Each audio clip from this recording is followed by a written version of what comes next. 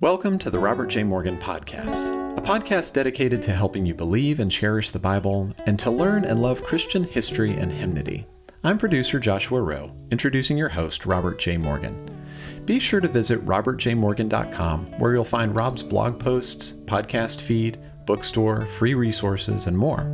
If you've not already, be sure to subscribe to this podcast on Apple, Spotify, or wherever you get your podcasts. And if you like what you hear, leave us a 5-star review. Now here's your host, Robert J. Morgan. Good day, everyone, and welcome to our Bible study podcast. We are in a series called Living on the Precipice of Prophecy. And today, as part of that series, I'm finishing a 4-part episode segment on this mysterious figure that is called the Antichrist.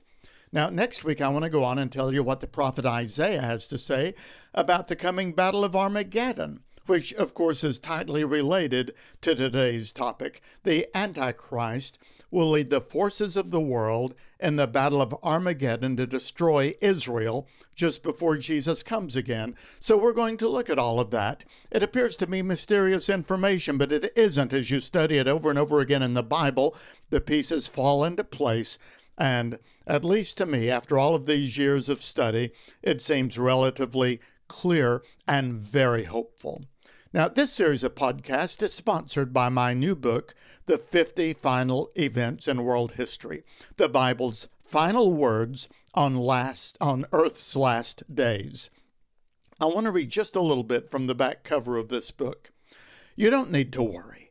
God has got tomorrow. It's right on schedule. With all that is happening around the globe, it's hard not to wonder if these are the end times.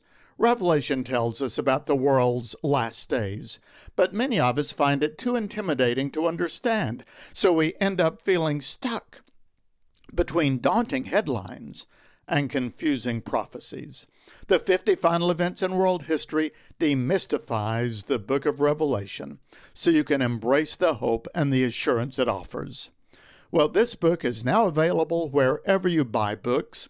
I have sought to make the book of Revelation simple enough for a middle schooler to understand. I've studied this book for almost half a century, and so I hope that you'll get a copy for yourself and maybe another for a friend. Consider it for your small group. It is the 50 Final Events in World History, a study demystifying the book of Revelation.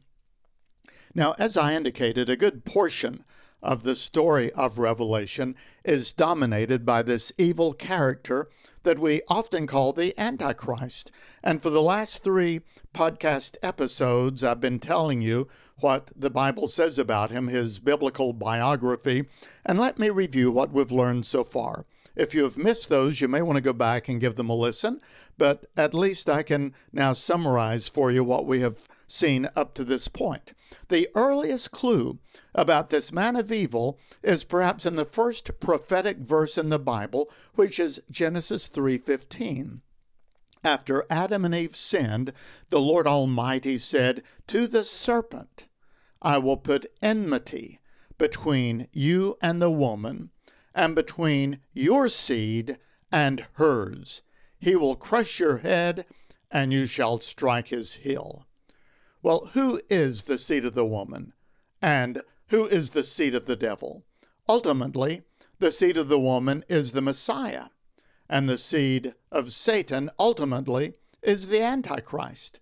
So in embryonic form, maybe we have the final battle in world history foreseen in the very first prophecy in Genesis 3:15. We also perhaps see a forerunner to the Antichrist in the man Nimrod, who shows up in Genesis chapter 10 and verse 8. And then the prophet Isaiah refers to Antichrist in Isaiah 16, verses 4 and 5, saying, "The oppressor will come to an end, and destruction will cease. The aggressor will vanish from the land. In love a throne will be established. In faithfulness a man will sit on it, one from the house of David, one who in judging seeks justice and speeds the cause of righteousness." So the Antichrist would be the oppressor and the aggressor who will come to his end, because a throne will be established on which the Son of David will sit as he brings justice to the world. And in Ezekiel 38 and 39, there is a clear description of the Battle of Armageddon, in which this tyrant, who in this particular section is called Gog, G-O-G, will rule over an empire called Magog, and will gather the armies of the world against Israel. I have an entire article in the appendix of the 50 Final Events in World History about this. You can also read about this battle in Zechariah 12, 13, and 14, near the end of the Old Testament. But now it's the prophet Daniel who gives us the most detailed information so far about this man of lawlessness. So in Daniel, if I can summarize what we saw last time, this Antichrist will emerge out of a 10-member global confederation. He will create a global empire that will resemble the ancient empires of Babylon and Rome. He will make a peace treaty with Israel, but will break the treaty halfway through its 7 years. He will have a vile tongue that lashes out at God. He will be a fierce-looking ruler, a master of intrigue. He will do as he pleases. He will cast off submission to any god other than himself, and he will oppose everything that is divine. He will worship military power. He will place his own image in the rebuilt Jewish temple and demand to be worshipped, and his image will be the abomination of desolation that will desecrate the temple. He will be worse than Antiochus IV, who brutalized Israel between the testaments, and he will be defeated, but not by human power. That's in part what Daniel tells us about this man. Now, the next major passage about the Antichrist, you'll find it in the writings of Paul in 2 Thessalonians chapter 2. This is a critical passage on this subject. Paul said, "Do not let anyone deceive you in any way, for that day will not come until the rebellion occurs, and the man of lawlessness is revealed, the man doomed to destruction. He will oppose and will exalt himself over everything that is called God or is worship, so that he sets himself up in God's temple, proclaiming himself to be God." This is exactly what we saw in Daniel. Verse 9, "The coming of the lawless one will be in accordance with how Satan works. He will use all sorts of displays of power through signs and wonders that serve the lie, and all the ways that wickedness deceives those who are perishing." We went into that passage a great deal last time, and it's so very important.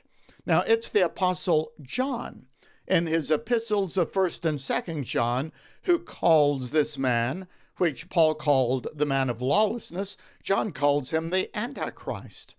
And according to John, while the Antichrist himself is coming, his spirit, the spirit of the Antichrist, is already at work in this world. And now that brings us to the book of Revelation and to the material that I prepared for my book, The 50 Final Events in World History, in which I want to share with you here, at least in part. I believe that there are two primary presentations of the Antichrist in the book of Revelation. The first time we see him is before he actually transforms into the supernaturally diabolical Antichrist that we see later. When he first appears on the stage of history, he seems to be a powerful human military leader who is on a crusade and who seems to be a champion and a charismatic leader. So Revelation chapter 6 and verse 1, which opens up the sequence of events that makes up the tribulation, says, "I watched as the Lamb opened the first of the 7 seals. Then I heard one of the 4 living creatures say, in a voice like thunder, 'Come!' I looked, and there before me was a white horse.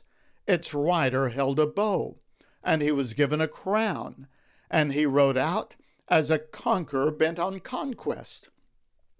I believe that some cataclysmic occurrence is going to happen in this world that drives the earth towards a one-world government, and this man is going to rise up like a powerful champion and fight the wars necessary to try to unite the world under himself as a false savior, or as a deceiver, as someone who apparently has come to save the world, but instead is going to be its greatest enemy.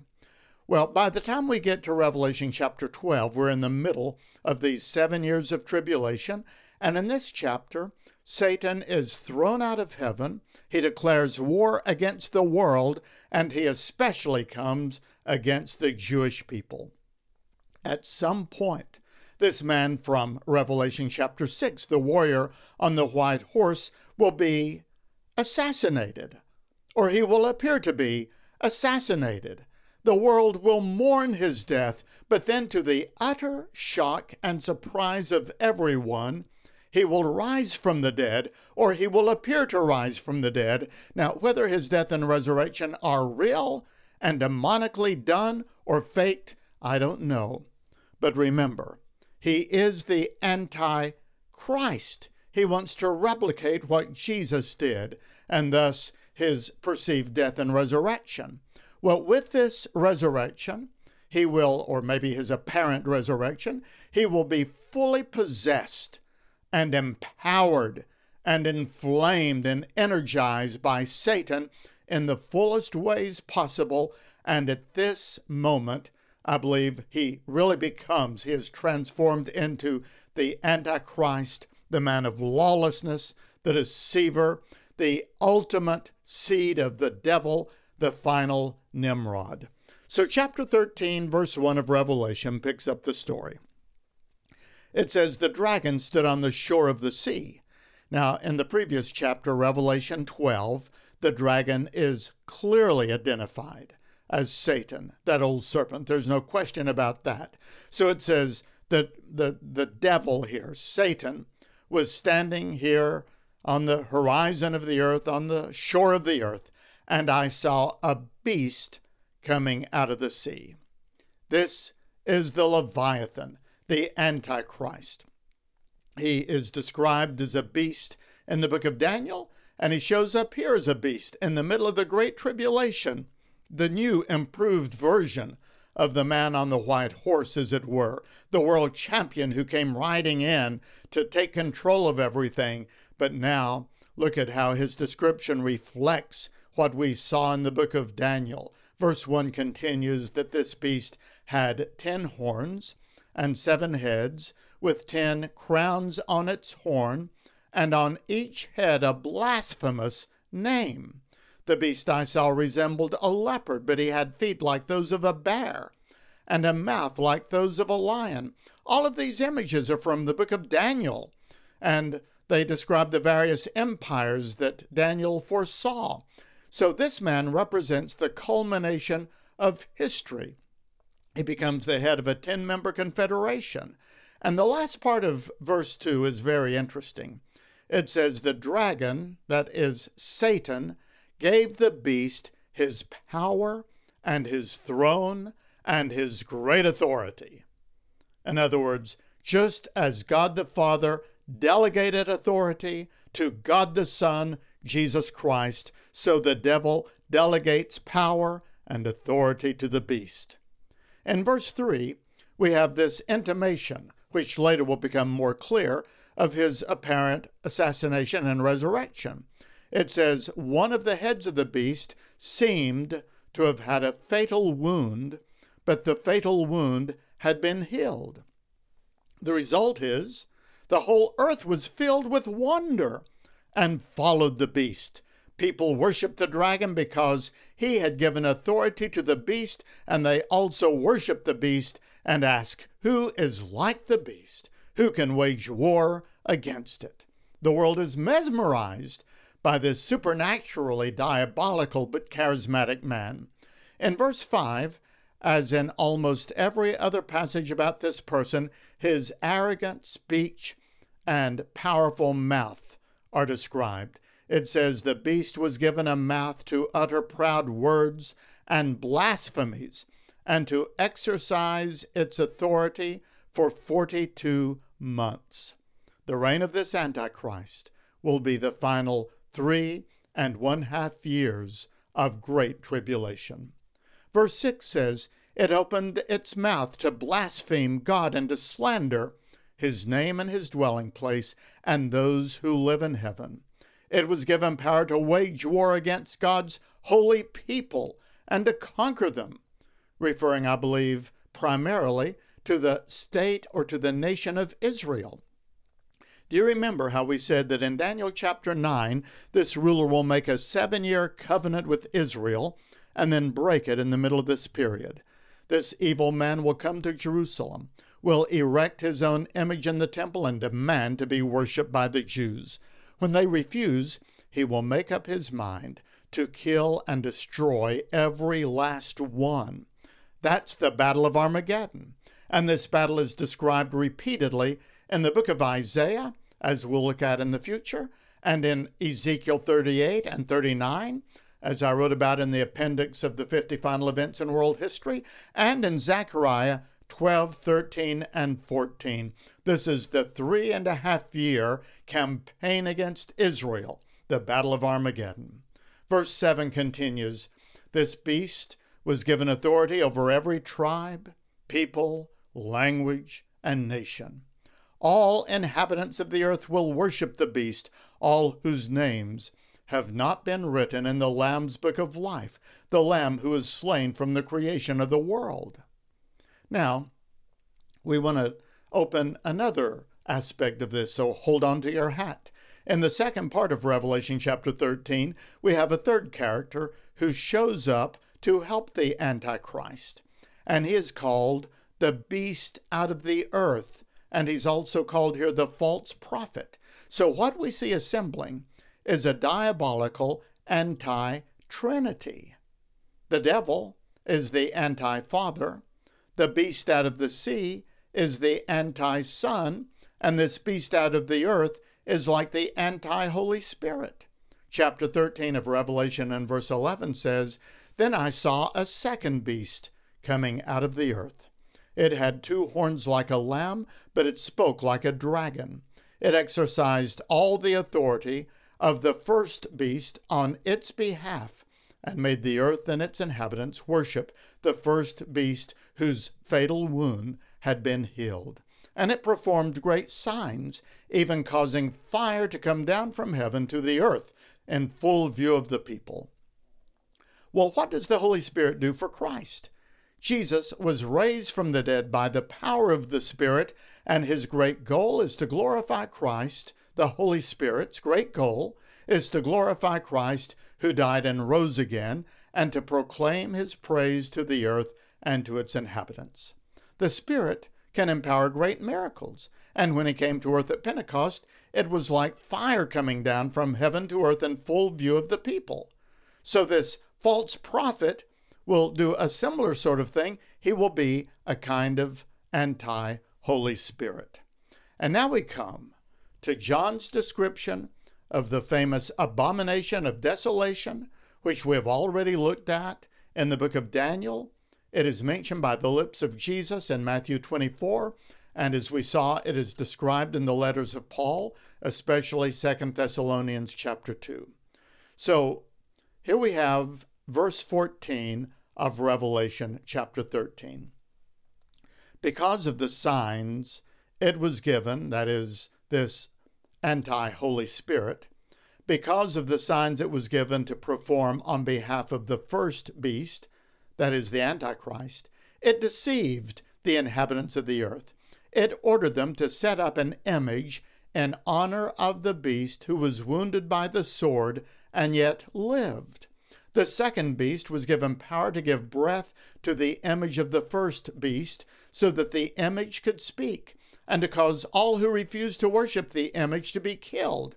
It also forced all people, great and small, rich and poor, free and slave, to receive a mark on their right hands or on their foreheads, so that they could not buy or sell unless they had the mark, which is the name of the beast or the number of its name.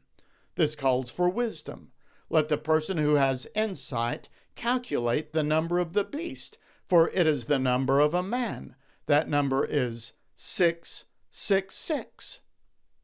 Now that's one of the most famous and mysterious predictions in the Bible, but here's what I think it means. The false prophet will register people as part of the Antichrist's one world economy, and everyone having an ID that is printed or tattooed or implanted in or on their skin will allow them to engage in daily commerce.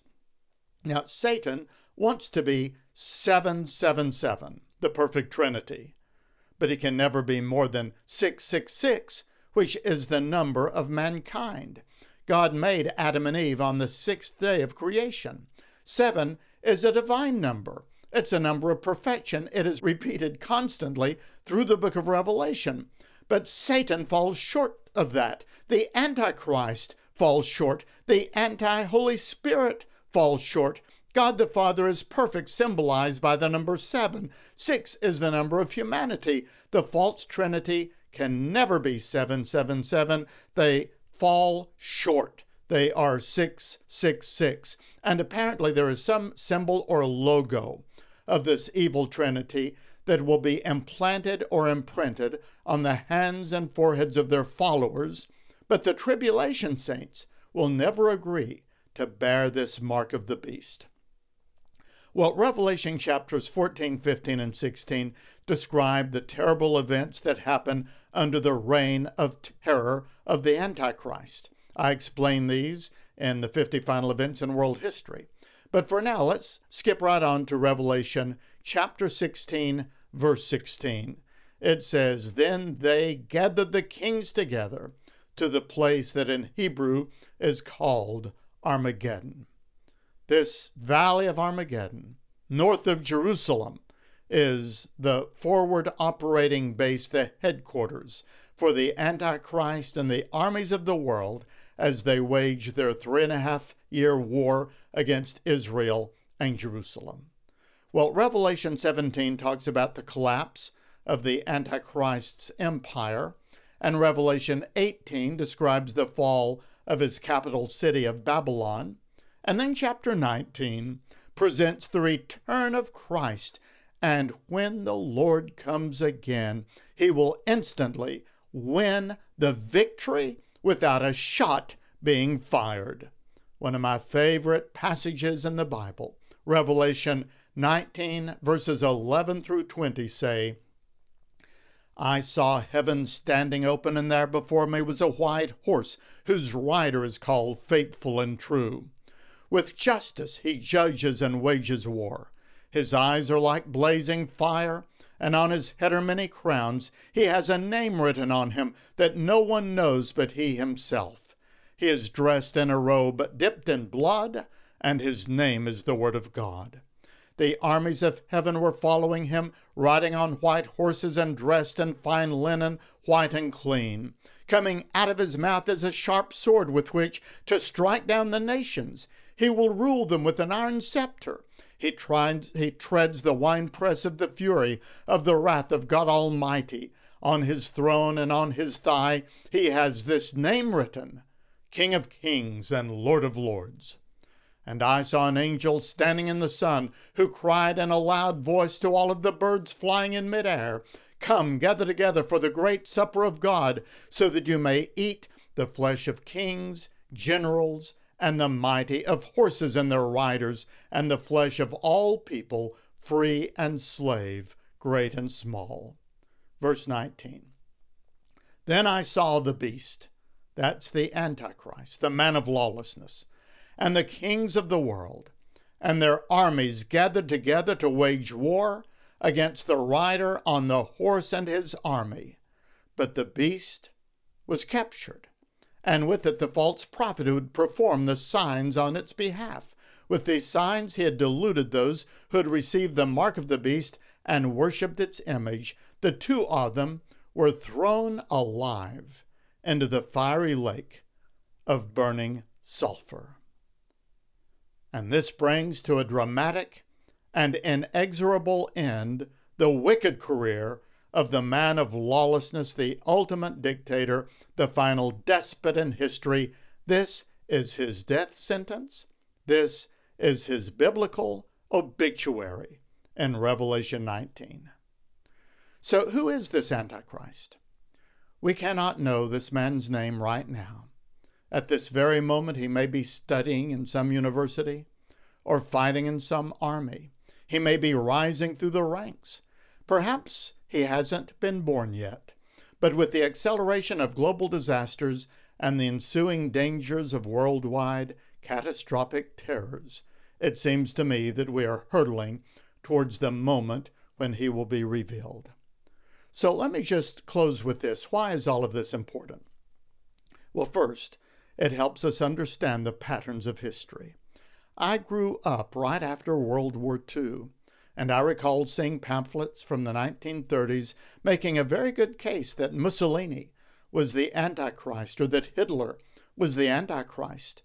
I still have some of those old pamphlets in my file, and the logic behind them is very good. I mean, in the 1930s, you can make a very strong case that Hitler was the Antichrist. Well, did these writers get it wrong? Yes and no.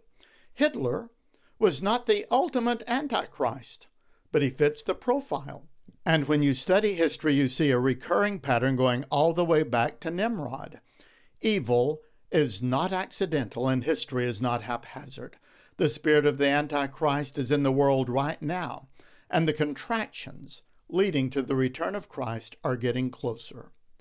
Secondly, understanding about the Antichrist helps us understand the progress of evil. Now, according to the Darwinian theory of the evolution of society, morality should be getting better. Progress should be unfolding. The world should be getting finer and growing stronger. And yet one look at the headlines tells us the exact opposite. The world is getting worse. And ladies and gentlemen, we are living now at a time in history for the first time ever when history could extinguish itself with a push of a few buttons or the breaking of a few test tubes. The Bible says that in the last days perilous times will come that will be like the days of Noah, and the unfolding sinfulness of humanity is paving the way for the Antichrist.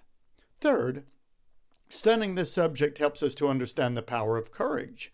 Just as the spirit of the Antichrist has been in the world since the days of Adam and Eve, so the Spirit of Christ has been in the lives of men and women who have stood up for him.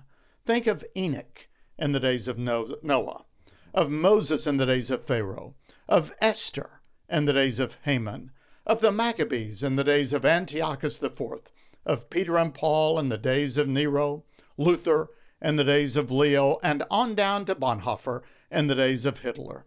It's our privilege and duty to stand firm for the gospel and to speak truth to power and truth to culture and to be ambassadors for Christ in these last days, whatever the cost.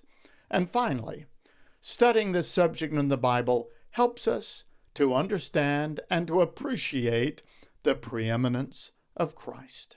The career of the Antichrist, as dramatic and diabolical as it is, will collapse in a moment of time when Jesus is revealed from heaven in flaming fire with his millions of heavenly hosts. The forces of evil will perish in a moment, vanquished by the splendor of our Lord's coming and by the words of his mouth. Evil is not forever. Suffering is not perpetual. Sin is not enduring. And death is not invincible.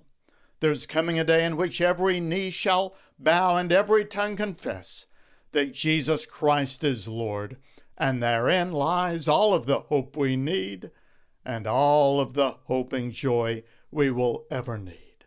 For Jesus Christ is victor. Well, next week, we'll thumb through the book of Isaiah, as I said, looking at the Battle of Armageddon as we continue to stand on the precipice of prophecy and look at what the Bible says about days to come. In the meantime, please check out my book, The 50 Final Events in World History, wherever you get your books. Thank you so much for digging into the riches of the Bible with me. Remember to check out my website, robertjmorgan.com, for all kinds of resources. This episode was produced by Joshua Rowe and the marketing company Clearly Media. Audio editing is by Courtney Warner. Print editing and blog posting by Sherry Anderson and Luke Tyler. Music by Elijah Rowe. Thanks for listening, my friends, and may God be with you until we meet again.